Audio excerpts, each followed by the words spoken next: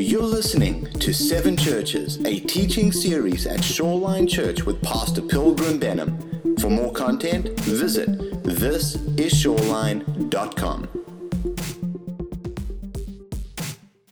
Let's look at Revelation 2, and as Carol just read, thank you for reading that. We're going to look at verses 18 through 29. The corrupt church is what my heading says. And as we open up this text, I want to share a little story with you. In the early 1980s, in the Southern California town of Hinckley, some things started getting kind of, strange. People started noticing that in this town, on the outskirts of this town, they started having lung issues and then other health-related problems. And some of the problems seemed to be genetic. They were clearly genetic, passed down from mom or dad, but most of the issues that they were finding were cancer-related. And people were starting to suffer, especially along a stretch of road just outside Hinckley in the Mojave Desert of California. And so at the exact same time that people were having these health cancer-related issues, a San Francisco-based company known as Pacific Gas and Electric, they started buying up 75% of the land along the road that stretched into Hinckley. They're known as PG&E. And one of PG&E's gas pipelines had a compression station right there along that stretch of property. And what they found out was that a chemical agent called hexavalent chromium was actually being used since the 1960s as a cooling agent at that particular station, and PG&E used that in different areas. Well, the people were wondering, is there a link between hexavalent chromium and the groundwater supply of the town of Hinckley?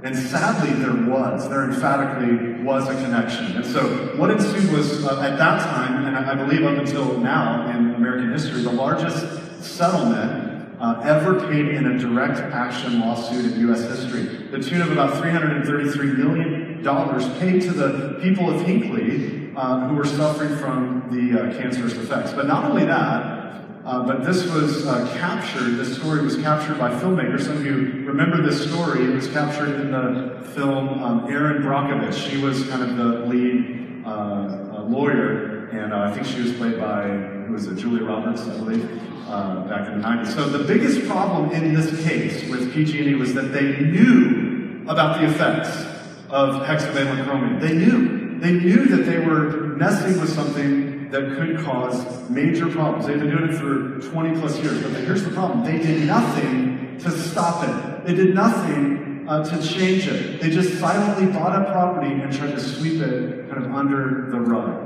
Now, if the church of Pergamum that we studied last week is an example of a compromising church that's taking those first baby steps toward compromising sin, well, then the church of Thyatira is the church that has completely gone to bed with idolatry and is beginning to suffer the life-threatening side effects of immorality. And so today we're going to see Jesus coming to his church, and he's coming in judgment. This is a heavy letter. This is a scathing letter. It's a letter that made me lose sleep this week, and it doesn't surprise me we've had major issues with the technical areas around the screen, because the enemy doesn't want us to hear this message today. This is the shortest or the smallest city in importance, and yet the most important and largest letter that Jesus writes. And here's the reason that this is important for us. See, the church was tolerating heresy, and they were tolerating sin. And if there's ever a place that heresy and sin do not belong, it's the church, right? Amen? Peter tells us judgment comes to God's house. Here's what he said in 1 Peter 4:17. He said, "For it is time for judgment to begin at the household of God. And if it begins with us, what will be the outcome for those who do not obey the gospel of God?" We don't like to amen that one, but it's time for judgment to begin in the household of God. And that's exactly what Jesus does in his address to the church of the city of Thyatira. The longest letter written to correct what could very well be the most corrupt of all the churches. Now, if this is your first few Sundays, welcome. We are studying through the 7 churches of Revelation 2 and 3. And what happened in chapter 1 of Revelation, a lot of people don't read or study Revelation, unless they're trying to find out who the Antichrist is, and they nominate everyone, it seems like nowadays. But what's really insightful is that in chapter 1, John the Apostle hears a voice behind him. It sounds like a waterfall, like a mighty rushing water. And he turns around and he sees Jesus in all of his resplendent, unveiled glory. This is a different look than how we saw Jesus of Nazareth on the cross. This is a Jesus who has white hair, fire in his eyes, and he's got a tongue that comes out of his mouth that's basically a sword. And John is terrified, like you and I would be. But then Jesus says, I've got a message. I've got a message for 7 churches in Asia. And the words that he speaks to these 7 churches are applicable for those churches, but they're also applicable for every church and for our church, Shoreline Church, this morning, 2,000 years later. So if you're taking note, I believe we can give you the outline on the screen. We're going to do our best to try to make the slides work today. So I don't know if we can get it up there, but we've got, with each letter, a city, an actual city that existed. We've got a characteristic of Christ that we refer back to from chapter 1 that we're going to kind of emphasize. There's a commendation. Everyone give me a thumbs up. All right, give me a thumbs up. Yeah, that's where you participate. Give me a thumbs up. You guys are disobedient today. All right, thumbs up. All right, now if someone's taking a picture, that's the right time to take a picture of the church giving their pastor a thumbs up. All right. Now, no one take a picture now, but he also gives them a thumbs down. Give me a thumbs down. That is a criticism. Someone's like, this is a bad sermon. Thumbs down. All right. There's a correction because here's the great news, church. Jesus doesn't leave you with a criticism. He doesn't say, let me just criticize you. Have a great day. God bless. Go Eagles. Right? He doesn't do that. Jesus gives you a correction. He says, let me correct you. Don't bring up football at church. Right? That's the correction that he gives you. And then he gives you a crown. He says, here's something that's a reward for you if you'll overcome. So there's a reward for us if we're willing to do what he calls us to do. So let's be encouraged today with a heavy word from the Lord. All right? So look at verse 18. We just read it, but he says, to the angel of the church in Thyatira. Okay, a couple things about this city, if you're taking note. Thyatira was the headquarters for a variety of ancient guilds. That's Guilds. These were including the Potter's Guild, the Tanner's Guild, the Weaver's Guild, the robe makers, and the dyers guild. It was basically the center of the dyeing industry. Isn't that a funny thing? What do you do? I'm in the dyeing industry. Oh, okay. I got it. In the dyeing industry. So remember from Acts chapter 16, there was a woman named Lydia. She was a seller of purple cloth. She originated from this city. She made her business, her trade came from Thyatira. Everyone knew that this was the commercial, kind of artsy part of Asia Minor. They worship Apollo, the sun god, in this city. Now, it sounds significant as a city, but as I just mentioned, it is the smallest and most insignificant city that Jesus addresses in Revelation 2 and 3. The elder Pliny dismissed it with almost the contemptuous phrase. He said, oh, Thyatira and other unimportant cities when he made his comments. It's just one of those unimportant cities. Maybe that's where you came from. You're like here this morning, and Bradenton is like big city for you. All right, so you're just from a part of the country or town where it's just unimportant. It's nothing to write home about. But it's interesting to me that this is really the most insignificant, but Jesus has the longest letter to them. So how does Jesus address them? Look with me in verse 18. It says, these things says the Son of God, who has eyes like a flame of fire, and his feet are like fine brass. Oh no, this is not a good way to start out with those characteristics. Jesus first says, I'm the Son of God. I'm the Son of God. That gives him his authoritative place in the Trinity. We believe as Christians in God the Father, God the Son, God the Holy Spirit. And so Jesus is identifying himself as God the Son. Then he's referring to his eyes. Notice that they're like blazing fire. They burn through all of the masks that you and I put on as we come to church. And, you just did it. Like, hey, good morning, how are you? I'm doing good. I don't really care. Okay, God bless. And we greet and smile, and really, we may be hurting. I know some of you are hurting today. I know there's marriages that are struggling. I know there's a struggle to get the kids like here and sanctified in the car right before church. Like, be Christian, you evil children, you evil spawn. Be godly. Make me look good here. Like, let's come in. I get it. Right? We have struggles. We smile and everything's great. But see, Jesus' eyes are a flame of fire. They pierce through, they burn through the way we appear to others. Get right to the heart of the matter. And seeing the things that are unseen. Notice that Jesus says that his feet are like fine brass, bronze. And so this is interesting. Bronze is always biblically symbolic of judgment. You guys remember growing up, your parents would call you by your name. Except when you were really in trouble, they called you by your first and middle and last name. Now you're in trouble. You're going to get it, right? That's essentially what Jesus is coming, calling them by their first, middle, and last name. He's coming with eyes of fire to judge and feet that are filled with brass. We don't like judgment. We use phrases like, don't judge, right? Judge not, right? The most misquoted scripture verse of all. And so here Jesus is coming to judge, but he's here to judge his church. So why is he coming to judge his church? Let's look first at the commendation, the thumbs up that Jesus has. Look at verse 19. And this looks like an A+ to me. Look at it. Verse 19, I know your works. I know your love, your service, your faith, and your patience. And as for your works, the last are more than the first. The ESV says the latter exceed the first. You're doing more now. Here's just a quick list of these on the screen. This is what Jesus commends. First of all, your works. These guys are hard workers. They're known for action. Not only that, but love. The church here, in contrast to Ephesus, had love for many people. In fact, they're the only church that Jesus commends for having love. This could prove to be a downfall, though, as we'll see in a second. So they have love. Not only that, they have faith. So their deeds and love are motivated by their faith in Christ. That's awesome. We need to take steps of faith. They have that. They're also a church of service. They're known in the community for serving others, for loving others, being involved in ministry. They had patient endurance and steadfastness, which you and I lack in traffic. They had that. That was a thing in the church.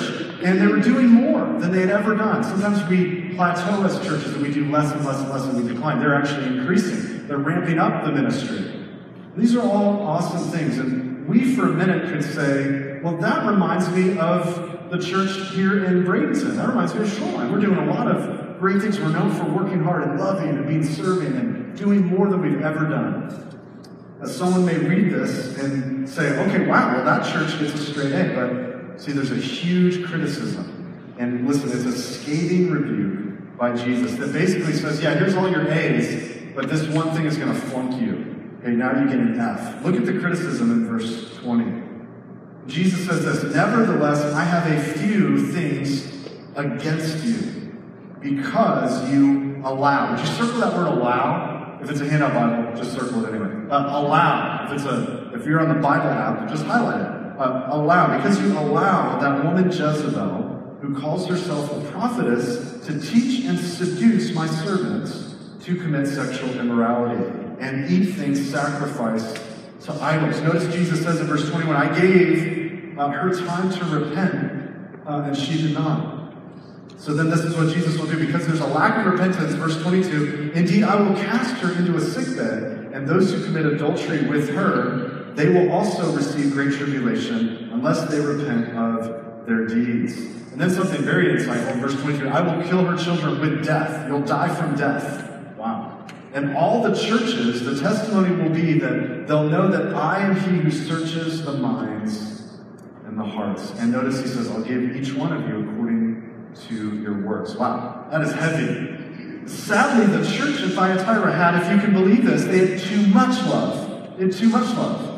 That's actually an incorrect statement, and I'll clarify what I mean in a moment. But like the power company in Southern California, the water supply here, if so to speak, had become corrupted, and they knew it. But they weren't willing to do anything to stop it. Where Ephesus was strong in doctrine, lacking in love, Thyatira seemed to be apparently strong and commended in love, but they were weak in doctrine. They weren't willing to disagree with anyone about doctrinal heresy. Here's what one person said, I think we have the quote. He said, it's common for churches to be polarized in one of these two extremes. Either they'll have full heads and empty hearts, or full hearts and empty heads.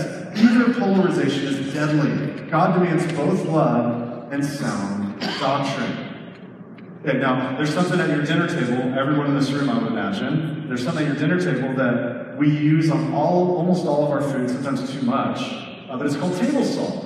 And a lot of people don't realize that table salt, sodium chloride, is made up of two poisonous elements. There's sodium, which is an alkaline metal, and by itself, in fact, if you were to toss pure sodium, if you were to construct it, throw it into water, it would actually be explosive. Right? It's something that can kill you, right, by ingesting it. Chlorine, on the other hand, that's that poison you dump into your pool. That's gaseous, and that is equally as poisonous. We take these two poisonous elements, we put them together, and now we've got something very interesting. We have, in its pure form, table salt, something that adds flavor, something that adds a taste to our food. And so, too, doctrine and love must be found together. One without the other can lead to a dangerous imbalance. But combined, hey, they bring flavor and health. Now, some people would say, okay, this church was strong on love, weak in doctrine. But I question that exact definition. Because if we understand love correctly, would we really say they loved too much? Would we say that if we understand love? I believe no. They bought into the lie that says you can love someone without truth. I can love you, but I don't have to be honest with you.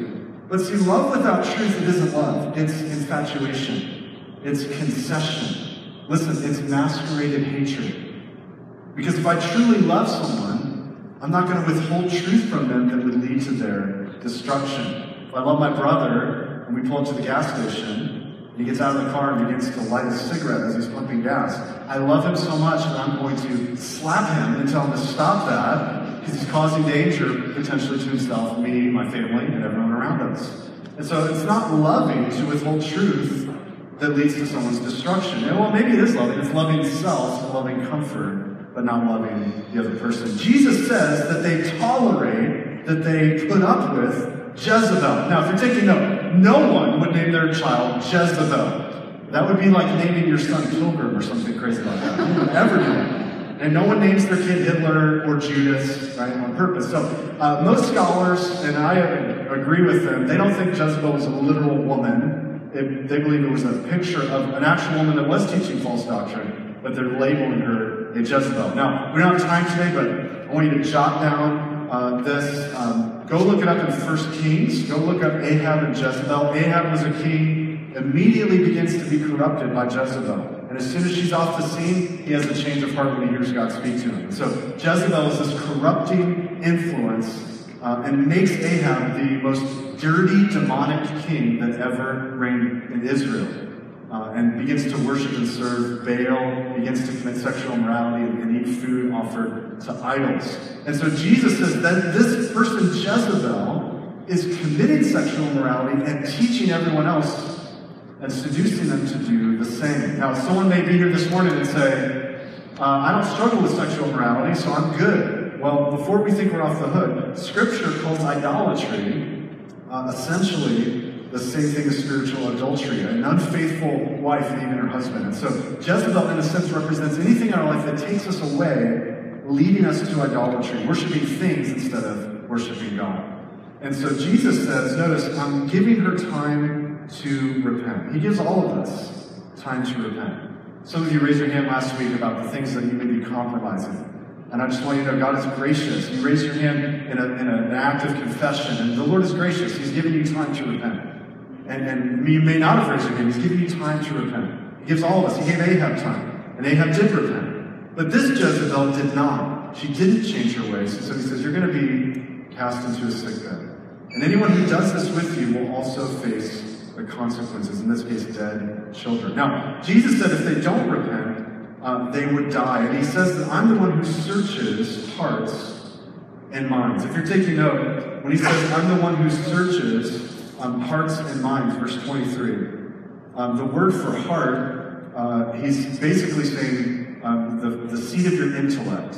And when he says heart and mind, heart would be your kidneys, so your mind and your heart, your brain and your kidneys. He's saying the place where all of your thoughts and all of your emotions come from. I see that, and I search that, and I know where you're at. This morning, Psalm 139 reminds us where David the psalmist would pray this prayer, search me, O God, and know my heart, and try me, and know my thoughts, and see if there's any wicked way within me, and then lead me in the way everlasting. Isn't that a great prayer? Lord, search me. If there's anything in me that's corrupting, then lead me. Help me to bring it to you. Know my thoughts, know my heart, and then just lead me in the way everlasting. Please, for the sake of your marriage, for the sake of your walk with Jesus today, I plead with you in Christ's name, don't leave today Without saying, search me, O God, know me, is there any way within me that's wicked? And then lead me, Lord, please. I beseech you not to leave today without asking the Lord to search you. I ask the same thing this morning. Lord, search my heart. Now note with me the perennial problem with the church of Thyatira was, notice they tolerated Jezebel's doctrine. They tolerated it. Ephesus was commended way back in chapter 2, verse 2, for not tolerating this false teaching. And yet, this church is criticized for allowing sinful heresy into the body of Christ. Okay? The word for allow here should actually be translated tolerate. So on the screen, here's the actual definition of the word tolerate in our English dictionary. To leave alone, to not discuss now, to neglect, to permit, or to, like we see here, to allow. You know, honestly, that sounds a lot like what maybe we're supposed to do with people we disagree with. So I'm just going to let things lie. I disagree with you politically in every way, and I'm not going to bring that up. And I'm not going to bring up religion because that's divisive. And I'm not going to bring up the fact that the Eagles are definitely going to win tonight. I'm not going to bring that up. So we're not going to get it. We're just going to kind of put up with, neglect, not discuss it, leave it alone. Didn't you do that at Thanksgiving? You have that one political person you disagree with at the dinner table, and you're like, no, don't do it. Don't go there. You're like, okay, guys, bye. And then you're eating your turkey or ham outside in the freezing cold, right? Not willing to do it. And so the church here, in a word, is tolerant. We're tolerant. Now, for our purposes together this morning, I find it really insightful that we take a minute.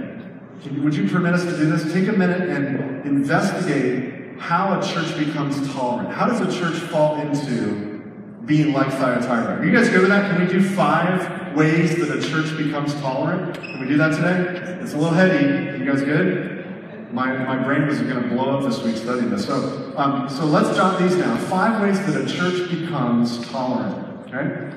This is what happened to the church of Thyatira. First of all, there's a desire, if you're taking note, to fit in with the culture. Desire to fit in with the culture. How does a church that's solid suddenly become tolerant of heresy and sin? Well, it isn't always sudden. In his book, The Truth War, John MacArthur says this. We have a quote. The idea that the Christian message should be kept pliable and ambiguous seems especially attractive to young people who are in tune with the culture and in love with the spirit of the age, can't stand to have authoritative biblical truth applied with precision as a corrective to worldly lifestyles, unholy minds, and ungodly behavior. And the poison of this perspective is being increasingly injected into the evangelical church body. And we're growing up in a church that embraces, I don't mean this church, but the Church of Jesus Christ, embraces postmodernism. What is that? Well, it's a whole system that basically teaches we can't really know anything for sure, and truth changes, and as long as you sincerely believe it enough, well then, you must be, if it's right for you, it's true for you, then we're good. So I emphatically disagree with you, but you're so firm and genuine in what you believe that, okay, we can just agree to disagree. That's the idea. And the idea is there's no absolute right or wrong. So if you can't allow me just to be fine with what I believe in, you're racist or you're a bigot or you're intolerant. Here's what Alan Bloom said back in the late 70s. He said, openness, or 80s, openness and the relativism that makes it the only plausible stance in the face of various claims to truth and various ways of life and kinds of human beings. He says, openness is the great insight of our times. The true believer is the real danger. Don't you hear that? That we are the real danger because we have absolute truth. The study of history and of culture teaches that all the world was mad in the past. Men always thought that they were right, and that led to wars, persecution, slavery, xenophobia, racism, and chauvinism. The point is not to correct the mistakes and really be right. Rather, it's not to think that you're right at all. That is the MO of our culture today. Now, I've heard that same idea echoed in a million coffee shops, college dorms, news reports, community groups. It's the issue of absolute truth and tolerance. So we have a desire to please Jesus, but we also want to fit in with our culture. So that's the first step. The second step, the second way that we start falling into this, is a failure to rightly define sin. We don't want to define sin and call it what it is. And what is sin? It's lawlessness, it's rebellion, it's treason, it's spiritual adultery. It's breaking God's laws and commands. But see, we want to start using words that aren't so, offensive. So we'll say, well, it's not sin, it's a struggle. Or it's a disease. I have a disease. You're like, no, you're just a lustful sinner. You're like, no, it's a disorder. We use a different name. And so while we're at it, we use different names for sin. We start coming up with new definitions for even the word tolerance. D.A. Carson has a book called The Intolerance of Tolerance, and it's very helpful along this line. A lot of Carson's work, brilliant mind, connects theology to culture. And so he talks about the original word tolerance. You heard this, right? You need to be tolerant of my beliefs. Well, here's what the original word meant. The traditional or modernist use of tolerance is this. I may disagree with you, but I insist on your right to articulate your opinion, no matter how stupid or ignorant that I think it is. Someone says, I want to light the cigarette while I pump the gas. I say, I'm tolerant of you, but that is the dumbest thing you could ever do, right? And so, essentially, the idea here is that there's now a new definition of tolerance. The United Nations Declaration of Principles of Tolerance, 1995, says this. Tolerance involves the rejection of dogmatism and absolutism. Wait, what? Do you catch what that means? That means you have no right to hold a truth to be dogmatically true. Actually, the National Lambda Chi Alpha position is even worse, says this. They're the ones that keep getting in trouble with hazing. The definition of new tolerance is that every individual's beliefs, lifestyle, and perception of truth claims are equal. They're all equal. There's no hierarchy of truth. Your beliefs and my beliefs are equal, and all truth is relative. That's an official statement. I said, do you absolutely believe in that statement? And they might say, I don't know, right? Don't you hear people saying this about religion? I know of a few shoreliners that lately have gotten into some discussions with Jehovah's Witnesses, with Mormons, and you hear this statement often that, there's, all religions are the same. They all believe the same thing. They're all just different ways to approach God. This week, because we don't have the slide for it, you ever seen those coexist bumper stickers? All right, we don't have a way to do it this morning because we don't have the slide, but this week I'm going to do a Facebook Live and answer every one of those coexist and how there's no way that all of those are the same way to God. If that is true, we have a very schizophrenic God because God keeps disagreeing with himself at every one of those. So we won't do it this morning, but we'll do it this week, so keep an eye out for that. So ultimately, if we pick our favorite religion, right? Is that a matter of preference? We're all true. It's all just different ways to the same God. Everyone, well, is religion a matter of preference? I mean, that's like saying coffee, right? If I said, which one do you prefer? Do you prefer Starbucks or Dunkin' Donuts? Real quick, let's just call them out. Who prefers Starbucks this morning? Show of hands. All right, who prefers Dunkin' Donuts? All right, they say America runs on Dunkin'. I would say no, America drags on Dunkin'. Anyway, maybe the coffee. See, one of those, Starbucks, Dunkin' Donuts, one of those is affordable and actually tastes pretty good. The other tastes burnt and you need a second mortgage to afford it. Right? My wife loves us so much, I bought stock in the company, literally. Right? So, now, we could say, okay, preference, but if I said, which of those two coffee shops is on the corner of State Road 70 and Lorraine, which is the correct answer? Dunkin' Donuts. Someone's like, I'm not from here. Okay. It's a right and wrong answer. It's not a matter of my opinion or preference. It's a matter of fact or fiction, truth or non-truth, real or imagined. When it comes to religion, many postmoderns, including some of us today, may be under the assumption that it's just a matter of preference rather than truth or non-truth. But see, God has revealed himself. We have revealed truth. He's revealed it in the person of Christ. So that's the third step. I don't know if here's the third one. Forsaking absolute truth for relativism. Relativism, we kind of just talked about that. But here's the fourth one. Moving closed-handed issues into open-handed ones. Okay? We believe in open-handed issues and closed-handed issues. A lot of the open-handed issues include, can I wear jeans to church? That's an open-handed issue. You're free not to do that. Someone dressed up today and says, oh, they wear jeans at this church. Okay, I didn't realize that. An open-handed issue might be, can you have drums in worship? Some churches say, no, you cannot. Well, that's an open-handed issue. We can agree to disagree. And then there's some closed-handed issues. Things like the Trinity, the authority of Scripture, the person and work of Christ. There's many more than that. But the problem is when we move the closed hand into the open hand and say, well, let's question whether the Trinity actually is biblical. Let's question biblical doctrine and see what happens is the question then in the next generation becomes the consideration, and then in the next generation it's the assumption. I like what C.S. Lewis said about this. He said, an open mind in questions that are not ultimate, it's useful in the open-handed issues. But an open mind about ultimate foundations, either of theoretical or practical reason, is idiocy. If a man's mind is open on these things, let his mouth at least be shut. I love that. Now, many scholars believe that, listen, Jezebel was encouraging the church to join the trade guilds. Hey, you need to join the Potter's Guild. You need to join the Tanner's Guild. And so they're like, well, if I join the guild, that does provide my paycheck. But see, the problem is I have to worship that patron god or goddess, which included eating food that's sacrificed to them. And then eventually in the temple, some sexually immoral things. But I have to stay married. Maybe I could indulge in that, but it's going to save my business. And Tertullian actually said, do you need to save your business? Must you work? If that's what work involves, compromising your faith, must you work?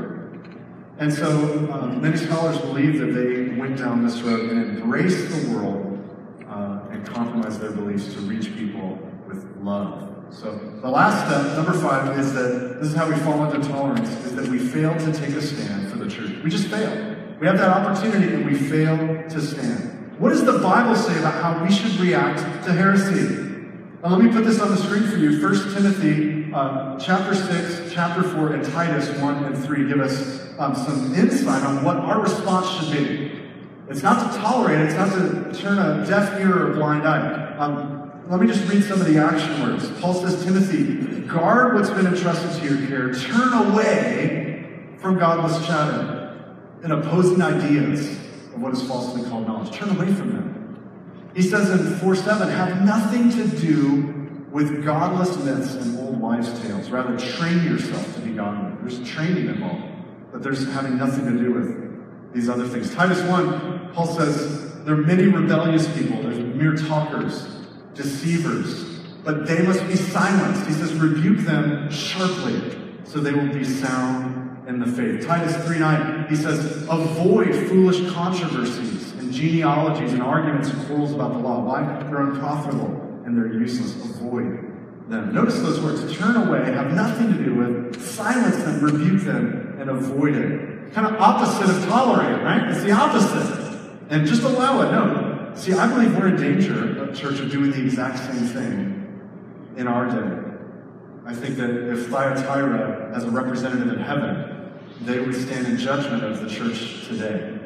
They would say, listen, you guys are tolerating a lot of heresy, a lot of ridiculous beliefs. And why would you tolerate that? Why? Because we're too scared or too loving to speak the truth. I'm afraid I might lose my friend or lose an argument. So I sit by idly and allow ignorance and even heresy to infiltrate the church. Martin Luther King Jr. said it best. He said, there comes a time when silence is betrayal. And then he said elsewhere, our lives begin to end the day we become silent about things that matter.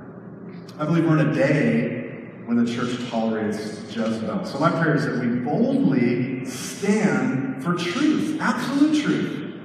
And that's going to marginalize us. It's already happening in Europe and Canada. We're going to be marginalized for that. But the question today is, do I sell out what I know is true for what is expedient?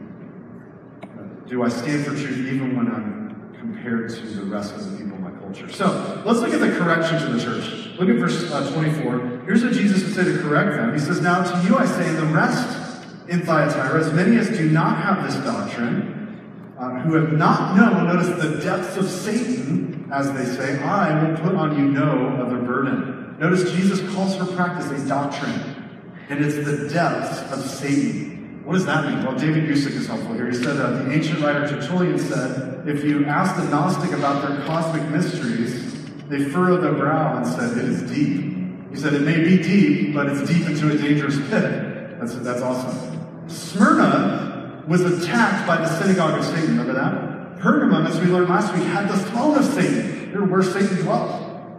But Thyatira, they had fallen into the deep things of Satan.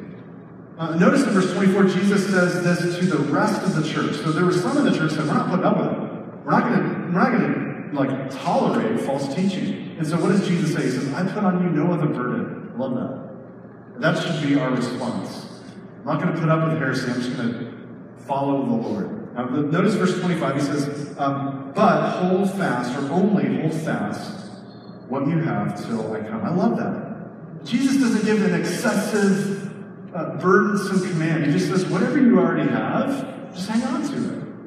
I'm not going to lay a big, heavy command on you. I think sometimes we come into church and we think God has this big laundry list of do's and don'ts. And then we add to it, which is how we become legalistic. We add to the do's and don'ts. Let me add to that my own little special commands. And so sometimes we're like barely hanging in there, just trying to impress Him. Let me just show off my spiritual calisthenics that I need to do to impress Him. And He says to that weary soldier this morning, hey, just hold the line. I'm not going to lay any excessive weight on you the way you already have. And some of you here this morning may be that person. You're just barely hanging on. And you don't need the Lord to come and say, I've got a lot more for you to do. Just hold in there. Hang in there. I'm coming quickly. Don't let go. Those in Thyatira with sound theology, robust doxology, nothing more is needed. Just hang on to your truth and your love of Jesus, and that's enough. Now notice the reward that He's going to give to those who overcome. Verse 26, he who overcomes and keeps my works until the end, to him I will give power over the nations. He shall rule them with a rod of iron. They shall be dashed to pieces like the potter's vessels, as I also have received from my Father. Here, Jesus references Psalm chapter 2, another reference to judgment. Now, what's interesting is in Thyatira, there's a big pottery guild, and Jesus is saying that I'll give you authority like the Father has given me authority to rule over the nations. And basically the pottery, the vessels, right, will even be broken. This morning he's saying, hey, we're on the winning team. You don't need to be afraid of losing. We're on the winning team. We're on the winning side. And I've been given authority, and I've been given truth, and truth and authority will win in the end, right? And so we can be encouraged today that, hey, I'm going to overcome. And just like Jesus in Psalm 2 is given the nations, I'm going to be given the nations. I'm going to be able to rule and reign with Him. And notice verse 20, even better than that, he says, and I will also give him the morning star. Wow. Now, Satan in one reference is known as the morning star. But often Jesus is. And Jesus is saying, hey, this world might think it has the brightness and the beauty, but I will give the overcomers the true morning star. I'll give them the judgment and the illumination. I'll give them myself. Give them myself. The bright star of the morning. And then he closes, and from here on out, the last four churches, he closes with the statement, he who has an ear to hear, let him hear what the Spirit says to the churches. I want to give us time to take communion together, so I'm going to invite the band to come forward, and we're going to take communion together in a moment. We're going to be singing a song, and I want to encourage you to stay seated during the song, and the elements will be passed out during the song. And as you receive the elements, just hang on to them. You'll receive a cup. There's actually 2 cups in the tray, so receive the 2 cups, hang on to them, and we'll have one of our elders, Marcos, is going to come up, and after the song ends, he's going to lead us in a time of reflection and communion. If you're not a believer here today, you're not a Christ follower, we want you to abstain. We just want you to let the cups pass in front of you. If you are a believer, we want to remember and reflect on who Christ is as we partake. But as we close our time in this section of Scripture this morning, the name Thyatira actually means sacrifice or sacrificial offering. Isn't that interesting? They, as a church, were willing to sacrifice their faith on the altar of compromise. What began as a small compromise into a little false doctrine quickly became them sacrificing truth in order to accept others. They abandoned what is true for what it was convenient. In 1979, Arthur Leff, who was a Yale law professor, he spoke at Duke University, and he expressed how torn humans are over this issue of absolute truth. How we have a desire for it and a contempt, a hatred for it. Here's what he said. He said, I want to believe, and so do you, in a complete, transcendent, and imminent set of propositions about right and wrong. I want to believe in findable rules that authoritatively and unambiguously direct us how to live righteously. I want to believe that. I also want to believe, and so do you, in no such thing, but rather that we are wholly free, not only to choose for ourselves what we ought to do, but to decide for ourselves, individually and as a species, what we ought to be. What we want, heaven help us, is simultaneously to be perfectly ruled and perfectly free. That is, at the same time, to discover the right and the good to create it. Listen, the reality is truth is not just found in a principle this morning, it's found in a person. Jesus said, I am the way, the truth, and the life, and no one comes to the Father except through me. And just minutes before being crucified, Jesus said this to Pilate in John chapter 18. He said, for this purpose I was born, and for this purpose I have come into the world. Why? To bear witness to the truth. He said, everyone who is of the truth listens to my voice. But Pilate said to him, what is truth? And then he walked away. Imagine that. The one who bore the words of truth, better than that. The one who was filled with the Spirit of truth, better than that. The one who embodied the belt of truth. The one who, unlike Moses, through whom the law came, was incarnate in the world, bearing grace and truth. Better than that, he was the truth, was standing right in front of Pilate, who in a single question dismissed with a wave of his hand, what is truth? Truth is in front of you. You're about to crucify truth. This morning, church, there's not multiple ways to God. There's one way, and his name is Jesus. And he is the door. He is the bright morning star. And so rather than sacrifice truth on the altar of acceptance like Thyatira, Jesus instead he was betrayed, he was cast out, he was nailed to a tree. He made the ultimate sacrifice so that we can know the truth. Do you know him? Have you been set free by the truth? I want us to bow our heads this morning. We'll close with this thought. Your heads are bowed, eyes are closed. My family moved out east this last year. But for about 2 years, we've been living in West Bradenton. And Jen's mom is the landlord, the owner of the duplex we lived in. And underneath this oak tree, there's all of these weeds that were growing up.